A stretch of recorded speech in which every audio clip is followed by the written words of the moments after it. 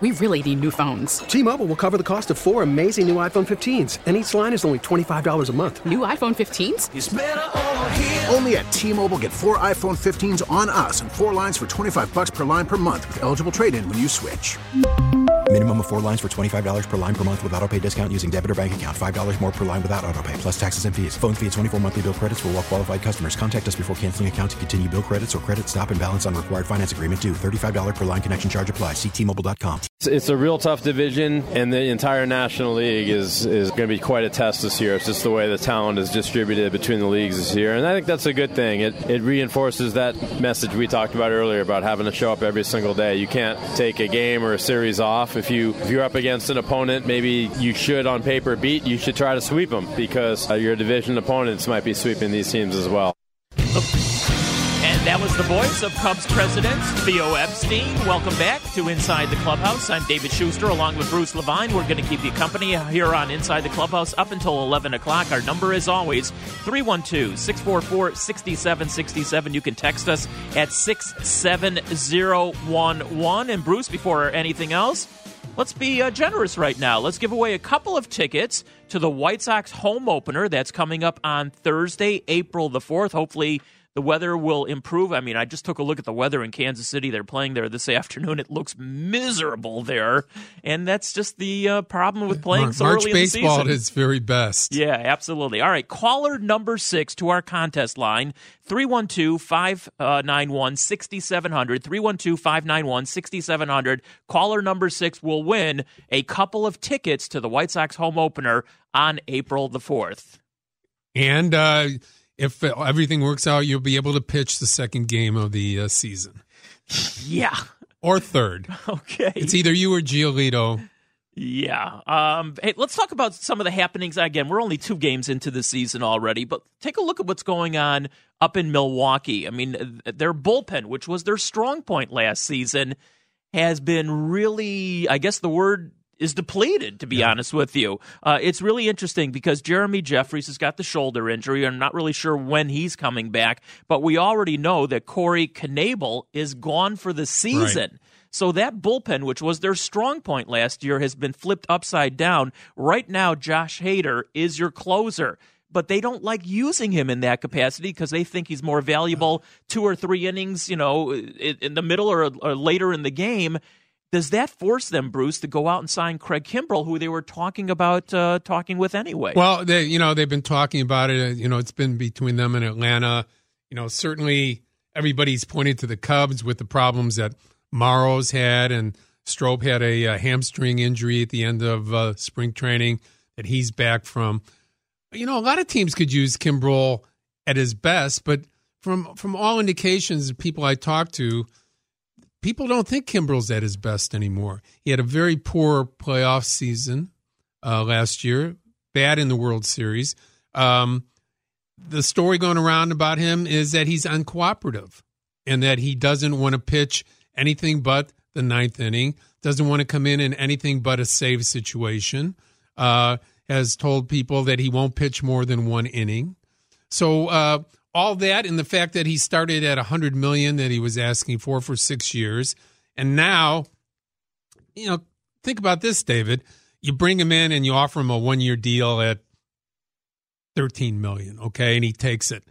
Are you getting a guy that's going to give you everything he has, or is it a guy that's going to be a free agent again and is disgruntled by the whole situation of not signing 4, 5, or 6 year deal, and you got a guy that's going to be walking around your clubhouse in a bad mood all the time, looking toward 2020 to get all of his money again. It's not just about what Kimbrell has as far as his arsenal goes and what he can do to help you win a game at the end. There's all these other variables that you have to look at, including putting out $13 to $15 million for one of the top name guys in the game. Well, first of all, I'm not the agent for Craig Kimbrell, and I don't work for the Milwaukee Brewers organization. But right now, considering the circumstances, it almost seems like it's a union that almost has to happen. From their standpoint, they got to fortify their bullpen, which, again, was their strong point, and Craig Counsell used it really well last year. From his standpoint, he's got to sign with somebody at some juncture to at least show the rest of the major leagues that, he might merit a further contract after this upcoming season. So, again, I don't really care what the Brewers really do, but from a baseball sound standpoint, it seems like it's a union made to happen. The Brewers already also moved two of their bullpen arms into the rotation, and they're both projected to do pretty well. But that's just it's a different makeup of the team. They realized that they couldn't repeat winning like they did last year by using the bullpen as much as they did. They're smart baseball people over there, Stearns, general manager, Counsell.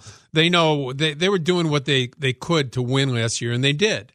But they know that that's not sustainable for a long period of time, going to the bullpen in the fourth and fifth inning, or just using Hader 75 times a year every year. It's not going to hold up. No pitcher is going to be able to do that. All right, well, we'll see what happens as far as the Brewers and maybe Craig Kimbrell, going forward happens up there. What I've also noticed, and again, we're only 2 games into the season, Charlie Morton last night with a nice pitching victory for Tampa Bay. Here's a team that has a couple of studs, and I like Morton. I think he's a really good pitcher. They also, of course, have Blake Snell, who was a Cy Young last year. That's a really tough division, obviously, the American League East. But I think Tampa Bay might surprise some people. Who's not going to surprise people unless they win more than 40 or 50 games. I saw that Baltimore is right now predicted maybe to challenge the all-time Mets record of most losses in a season. Not a really good – yes, congratulations to the manager there for getting his first job, but it might be a long, long year in Baltimore. Yeah, they lost 115 last year, which is – it's up there. They challenged, for the 120 losses that the Mets had in 62. But, in reality, you talk about Tampa – they won 90 games last year in a division where 2 teams won over 100. Mm-hmm. So the disparity in the American League is huge as far as the haves and the have-nots. Last year there was about 6 good teams. Everybody else was tanking. It remains to be seen if it's going to be any different this year. Certainly the White Sox want to take a step up. They're hoping to improve. There's a few other teams that are hoping to improve this year. I don't think Kansas City and Detroit are expecting to be better teams this year. They're still in their rebuild mode. So it's going to be interesting to watch the American League evolve. In the National League, it's the total opposite. There's out of the 15 teams, there's probably 12 teams that feel they're competitive to win or at least go to the playoffs. Bruce, we're getting way out on our skis here right now, but I'm going to throw this out. Maybe we'll even ask Rick Hahn when we have him on after the bottom of the hour. Right now, obviously, we're seeing Jimenez. He's up here. Congrats to him. And hopefully, he's got to learn how to hit that slider. I think that's the very first thing that you noticed the other day. He's going to get a steady diet of sliders, and I'm sure he will adjust to that. But they have a lot of other kids that you saw out in spring training, Luis Robert being one, Madrigal being another, Dylan Cease being a third.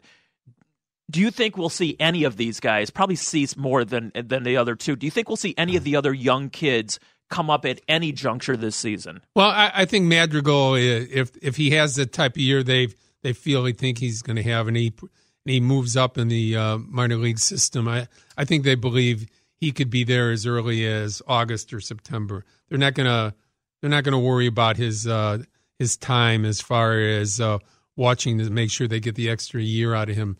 They feel he's a number 2 hitter of the future, that he's their second baseman of the future. So they have high hopes for him. Cease, it's a matter of innings, David. The most innings, he was signed in 2014. The most innings he ever had was last year when he threw 124. They want to be careful about him because he's been injury prone, but he had a injury-free season last year. He was the minor league pitcher of the year, not for the White Sox, but for the entire minor league baseball. And he is someone that has an electric arm, 98 miles an hour, 3 other pitches that he can throw for strikes. So his ascension, I think, depending on how they manage his innings, should be sometime in August or September. They won't wait with him either.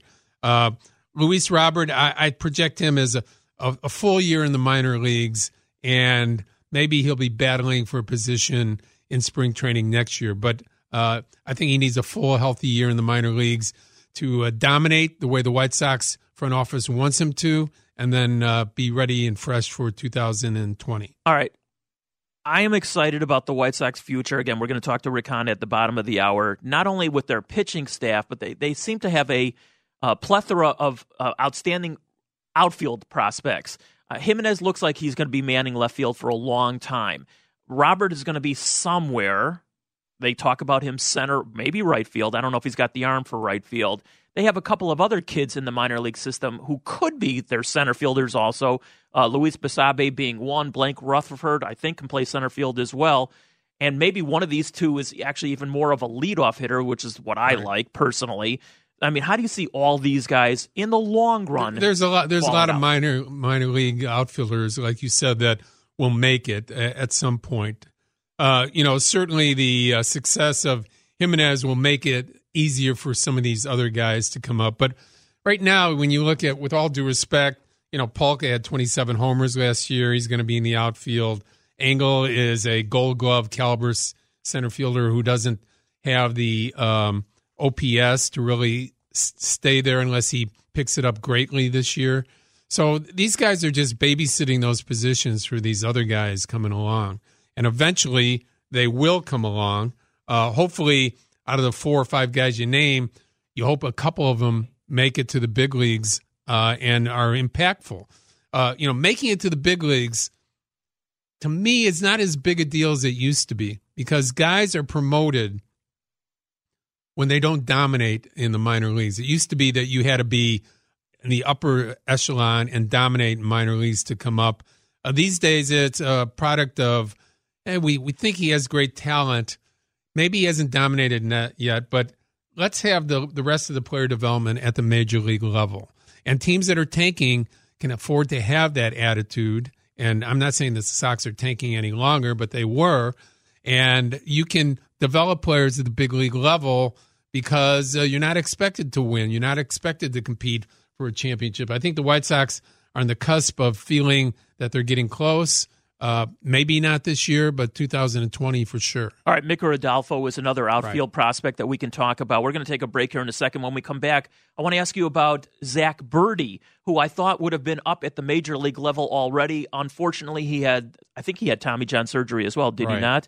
And I'm wondering about his progress. We're going to take a quick break. We still have 2 more tickets to give away to the White Sox home opener. We'll do that before we get out of here. We also have Rick Hahn coming up at the bottom of the hour. He's Bruce. I'm David. We'll be back right after this. 10:21. Welcome back into Inside the Clubhouse. I'm David Schuster along with Bruce Levine. We'll keep you company up until 11 o'clock this morning. That's when Steve Rosenblum comes with his, as always, Saturday Suckage. I'll be joining him for that show as well. We got Rick Hahn coming up in about 8.5 minutes right here on Inside the Clubhouse. And Bruce, as always, our texters come through. I wanted to know what's going on with Zach Birdie, and if you, of course, also saw him out in Arizona. Apparently, he's in extended spring training and should be reporting to Charlotte. And knock on wood, it's been almost a couple of years now since that surgery. Yeah, it was 2017. So hopefully he comes back healthy. He's a Chicago kid. He's a really nice kid. And I keep using the word kid. I shouldn't do that anymore. He's a young man. Yeah, 23. Yeah, and hopefully he will. I thought he would have been in the White Sox bullpen minus that surgery. I thought he would be in the White Sox bullpen last year. Not quite ready. Berger, their third baseman, who they drafted a few years ago, still in rehabilitation mode as well. So White Sox have dealt with some injuries, of course, with Dunning and Kopech. Again, it's part of the deal. They're not all going to stay healthy. They're not all going to be great. But if you have enough of them, if you have 30 of them, at some point your team's going to get better and you're going to be able to build around them. 100%. All right, 312-644-6767 is our phone number here for Inside the Clubhouse. Again, Rick Hahn coming up in about 7.5 minutes, but right now let's go out to the phone lines. Pick it up with Mike calling in from Lincolnwood. Go ahead, Mike, you're on the score. Yeah, give me about a minute here because I need to read something to you, and proving what was talking about with Rizzo and Abreu. I think Rizzo's an outstanding player, but Abreu gets shortchanged, and I'll tell you why.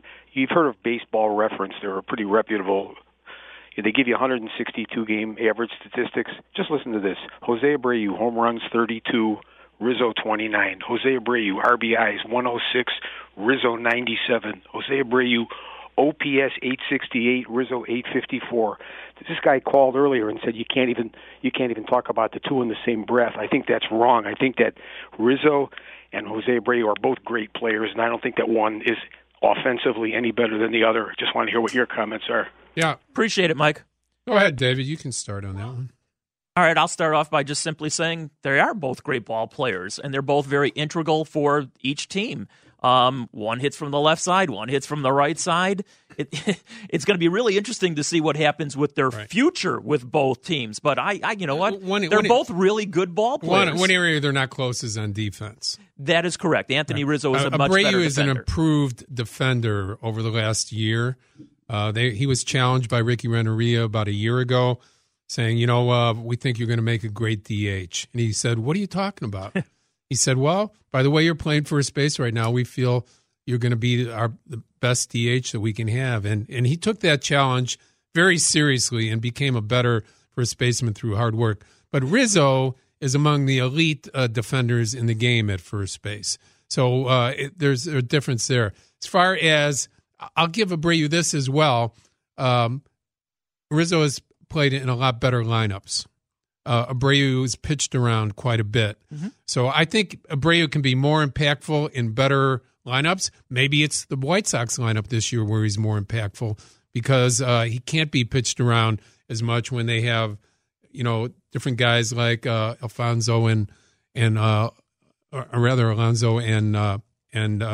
Jimenez and some other hitters in there with Jay when he gets healthy. So I think what the caller is saying is certainly on the offensive end of side that they're pretty comparable kind of players, and I wouldn't disagree with that. I'll tell you another area where they're also the same, Bruce, and you know this as well as anybody. They both have great presences in the clubhouse. Anthony Rizzo, obviously, is the number one guy in the Cubs clubhouse, and they all look up to him.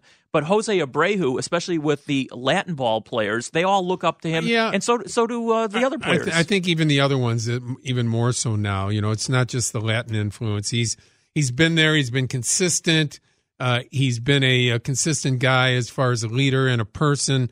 Again, will the White Sox sign him to a couple-year extension, or will Abreu say, you know what, I only have maybe 4 or 5 years left. I need to get a longer-term contract because I don't think the White Sox are going to be handing out a 4 or 5 year deal to a 33-year-old player. I just don't think that fits. But I know they're probably contemplating an extension of some sort. So we'll see how it shakes out. But you can't go wrong with either player. They're different players to me. Abreu is more of an American League player. Without the DH, he'd be a hard guy to project from now on. Yeah, it'll be really interesting to see how Ricky Renteria divvies up the playing time between DH and first base for both Alonso and Abreu here. You talk about pressures on managers.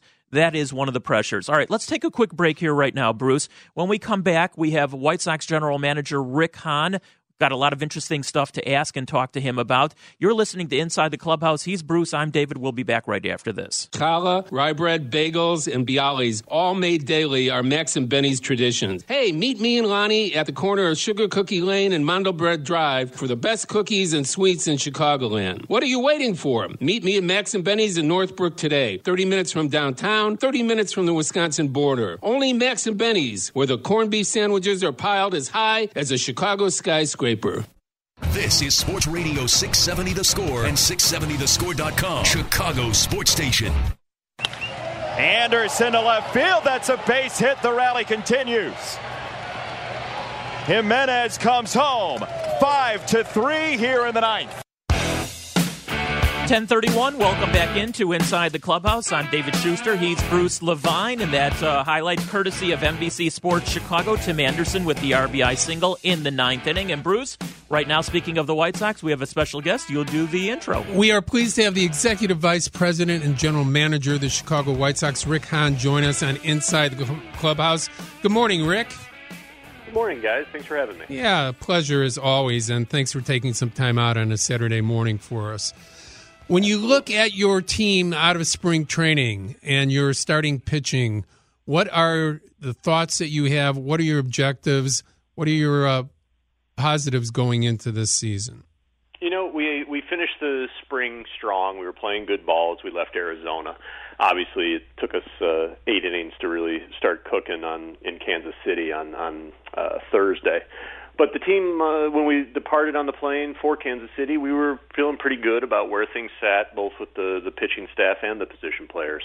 I suppose specifically with the starters, we view this as an important year to take a step forward for the 3 younger guys, Rodon, Lucas Giolito, and Lopez. You saw, knock on wood, what looks to be a fully healthy Carlos Rodon have a unrestricted offseason and unrestricted spring. And that's put him in a spot both physically and mentally to show what he's capable of doing in terms of fulfilling that potential towards the front end of the rotation upside. So I think Carlos is excited for the year. We're certainly excited for the year to see him take that next step in his development now that the health issues should all be behind him. Giolito, if you got a chance to see him over the course of the spring, he came in with a slight mechanical adjustment in terms of his arm swing. Mm-hmm. He seems to have taken to that very well. The ball out of his hand looks very good, and the command of the off-speed pitches has improved as well. So he, too, seems poised to, again, take that next step. Lopi finished the year strong last year, and we're just hoping for him to continue to build off of what we saw in the second half. White Sox General Manager Rick Hahn is joining us on the El Piemonte Ford hotline. El Piemonte Ford, 500 new and used vehicles to choose from. Rick, when you guys left Arizona, the weather was perfect. Unfortunately, the weather is not so perfect in Kansas City, and it's just that time of the season. There's been some conversation with the early start this year that, this happens every year. This is an old story. Does the baseball season start too early? As an executive in Major League Baseball, what are your views on that? Is there any solution, or is that just the way it is? I'm afraid it's a bit of a balancing act. Things are starting earlier in the last couple of years, and that's a byproduct of the fact that off days were added over the course of the summer. Off days, I think, are essential and strong positives in terms of helping to keep players healthy and properly rested. But it comes at a cost. You either got to push things back a few days on the back end and have the World Series potentially played in November or in inclement conditions, or you got to move things up a little bit, which is what they've done. Over the years, we've all seen some difficult, now March and April starts to the season. It's really a little bit luck of the draw, and it's certainly, I think we had better weather here in Chicago on Thursday than we were dealing with in Kansas City, but that's just a little bit of luck of the draw. So it's not ideal. Obviously, you don't want to miss too many games early in the season and potentially fall out of the rhythm that you created in spring. At the same time, the benefit of those extra off days is real, and we feel it over the course of the summer. Rick, it certainly appears that you as a front office boss and Kenny and Jerry are looking at a season that should be pivotal as far as winning goes. And by that, I mean, I don't expect you guys to win 90 games, but the way that you went about and you rebuilt your bullpen is a sign to me that you expect your young pitchers to be in a position to win games, and now you want to help them try to complete that. Would you say, adding Colomé and Herrera and Jones being back there as well is a sign that you expect the same thing from the White Sox back in, an improvement of 10, 12, 15 ball games? I don't want to put a number on it, but I do think we're poised to take that step forward. And you've heard me talk about this a little bit over the course of the off season. It's sort of two separate issues. The first being wanting to see a progression in the wins and losses. That's the competitive side of all of us. That's the fan side in all of us. That's, as someone who watches every game, you obviously feel those losses, and even though they're an understandable byproduct of where we are where we were in the early stages of the rebuild, it's still difficult, and you want to see more wins. It's just a natural competitive desire. The second part, though, is sort of how we get to those wins. We certainly feel like we've improved the bullpen, which should help. Bringing in some of the veterans that we brought in, like Yonder Alonso, John Jay, once he's healthy, will help solidify portions of the lineup and help make us better and improve that win total. At the same time, as we look back at this season, 6-7 months from now, I think what we really need to see is the step forward from the young guys. That's the part that's going to be, most indicative of us being on path for improvement in this rebuild and taking that next step as we transition from a younger, rebuilding club to one that's in a position to contend for championships. So when we look back at the end of the year, the win total, regardless of what it is, we're going to have to unpack it a little bit to see, was it on the backs, these wins on the backs of the young starters taking a step forward, contributions from guys like Moncada, TA, Eloy, et cetera, or was it more the byproduct of the veterans that we brought in, helping to solidify things? Those put you in a different position at the end of the year. Ideally, we get contributions from everybody, and we feel good not just about the summer of 2019, but we feel very good about where the rebuild's at and heading into the next off season and the 2020 season, ready to start making some noise. Hey, Rick, every general manager, yourself included, has a balancing act, of course, of keeping up with not only the major league level, but certainly the kids that will be in the system that will come up, like you said, in 2020 and going on forward. You have such an influx of potential kids that can help, and I hate to use the word kids again, but young men who can help the team going forward, and especially in the outfield position. I mean, Eloy is up here right now. You have Luis Robert, you have Luis Basabe, you have Mika Rodolfo, you have Blake Rutherford. I'm just curious, when you put them at whatever major league level they're all going to be at, do you sort of like think ahead where they could potentially help you at the major league level, meaning like in what outfield spot or in what batting order position? Are you almost positioning themselves at the minor league level for how they could help you down the road at the major league level? Certainly to an extent. Certainly from the standpoint of trying to get them to play the game a certain way, the way that Ricky wants at the major league level, and that Chris Getz and his coaches throughout the minor league level, continues to indoctrinate these young kids with. We do try to move guys around a little bit to continue to preserve flexibility, because inevitably you aren't going to be real sure about what the needs are at the big league levels a year, 2 years from now until you actually get to that point. So we don't want to limit a guy who, let's say, is capable of playing center field, but we potentially project to be a corner because of other center fielders in the system. You still want that guy to have the flexibility, because you never know if you might need him in center. We did have a number of conversations.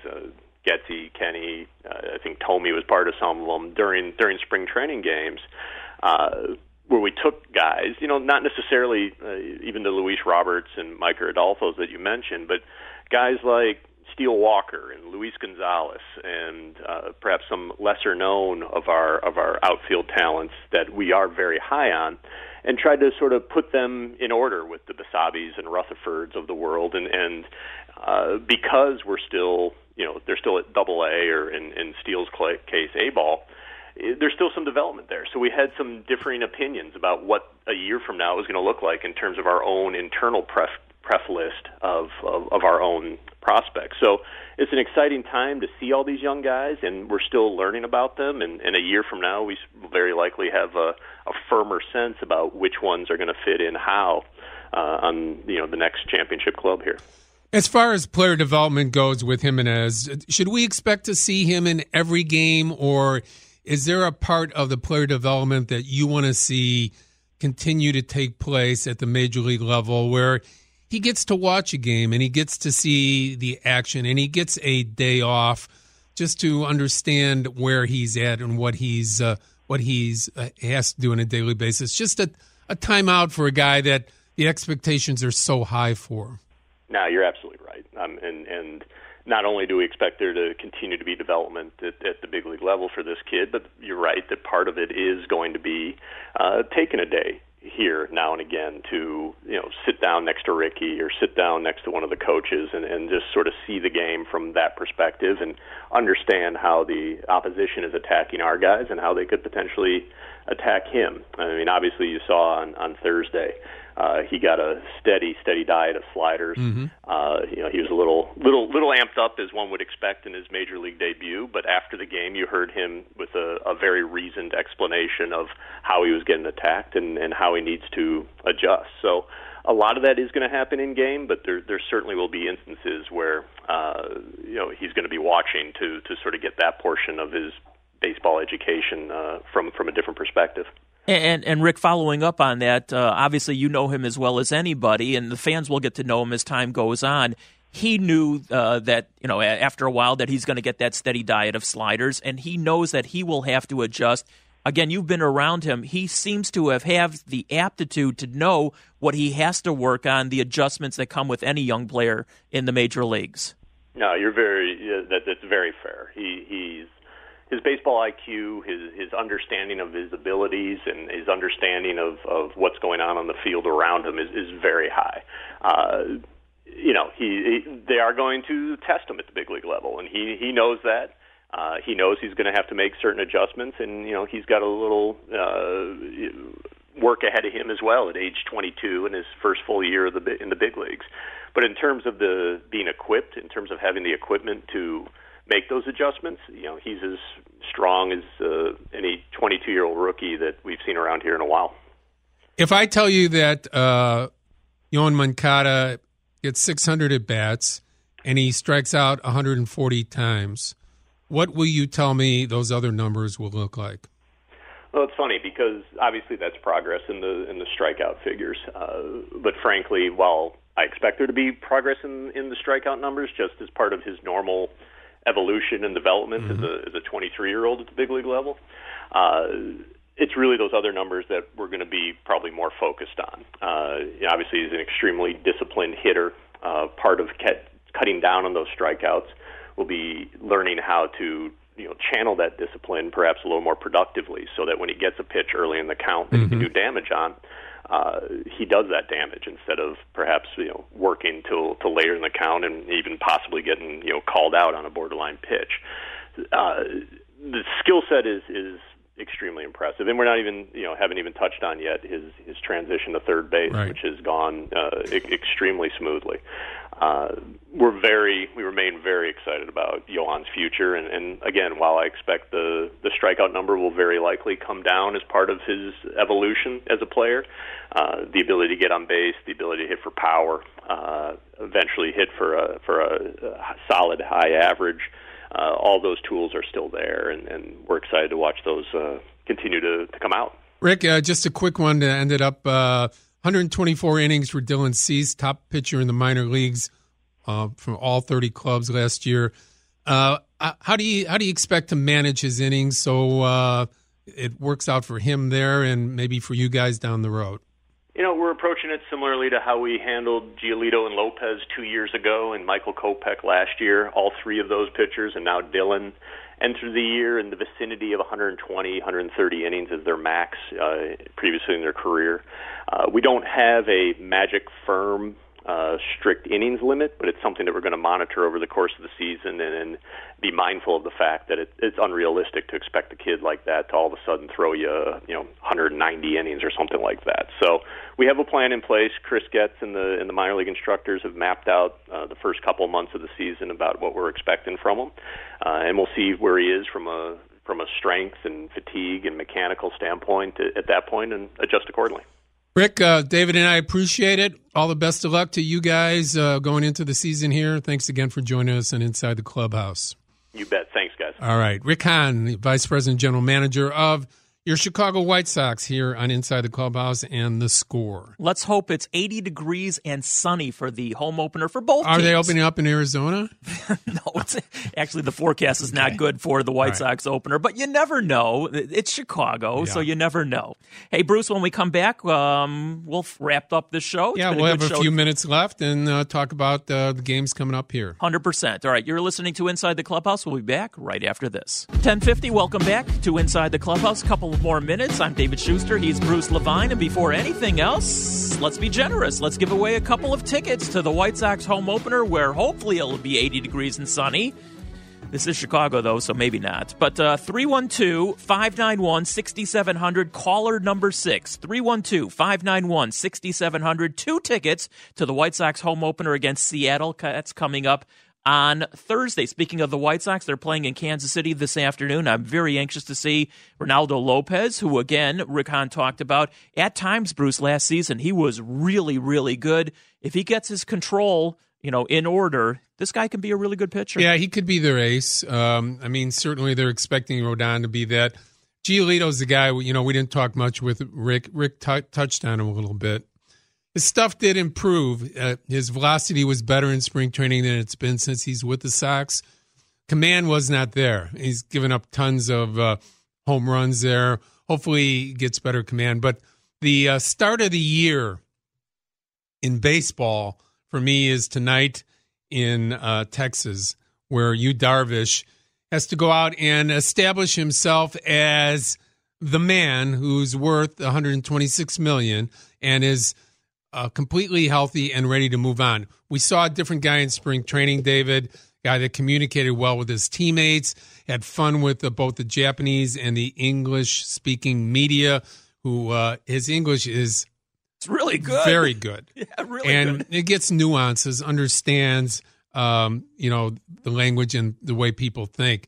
But he's got to go out there and be healthy with 6 starts, with 6 innings tonight to start establishing himself. So it's going to be the game of the year for me for the Chicago Cubs. And that's why I said right at the top of the show when we were talking about most important players in order for the teams, both the Cubs and the White Sox, to be successful, the Cubs to be a playoff team, the White Sox to be more respectable this season. I said for the Cubs, it's Yu Darvish, because let's face it, Yu Darvish gave them 1 win last season because he was injured.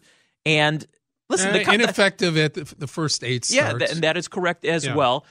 And the Cubs just barely lost out to winning the division. Obviously, it came down to that one game. If he is healthy last season and gives you what they would have hoped for, I don't think there was any question the Cubs would have won that division running away. That would be a 100-win team. And he might be, again, I think they could win without him this year, but it would be a struggle. He is the separator. If he has a 15-win season, he has a 180-inning season, if he's Yu Darvish again, the Cubs could dominate that division. I know people don't like predicting that or projecting it, but nonetheless, David, he could be that difference maker. And the Cubs, by the way, they're starting off, their hitters should be very happy. They're starting off down in Texas. They're moving to Atlanta, where I'm sure the weather will be more than decent there as well. Then they're up in Milwaukee playing inside the dome. Right. So the Cub hitters, they're not going to have to deal with the bad weather until they probably come home to Chicago. You're not going to have to hear that. I mean, Atlanta can be iffy this time of year. True. But nonetheless, it's a good point that you bring up. And again, they were 5-5 last year, starting away from home to begin the season. They play 9 this year. Hopefully 6-3, something like that, would be a nice number to have. Bruce, our special guest, our special thanks rather to our guest, Scott Harris, Cubs Assistant General Manager, and White Sox GM Rick Hahn. We also want to thank profusely Eli Hershkovich, who was our producer and co-pilot. Bruce, I always thank you for allowing me to sit in with you. My pleasure, David. It's always fun. People can follow me on Twitter at MLB Bruce Levine. Also on our website, 670thescore.com. I write Cubs and Sox almost every day on our site. You and Rosie have a good time coming up here. The one and only Steve Rosenbloom coming up. I'll be sitting in with him up until 2 o'clock this afternoon. Cubs baseball on the Score this evening. We'll be back with Steve Rosenbloom and Saturday Suckage coming up very shortly. Thanks for listening, everybody. We really need new phones. T-Mobile will cover the cost of 4 amazing new iPhone 15s, and each line is only $25 a month. New iPhone 15s? It's better over here. Only at T-Mobile, get 4 iPhone 15s on us and 4 lines for $25 per line per month with eligible trade-in when you switch. Minimum of 4 lines for $25 per line per month with autopay discount using debit or bank account. $5 more per line without autopay, plus taxes and fees. Phone fee at 24 monthly bill credits for well-qualified customers. Contact us before canceling account to continue bill credits or credit stop and balance on required finance agreement due. $35 per line connection charge applies. See T-Mobile.com.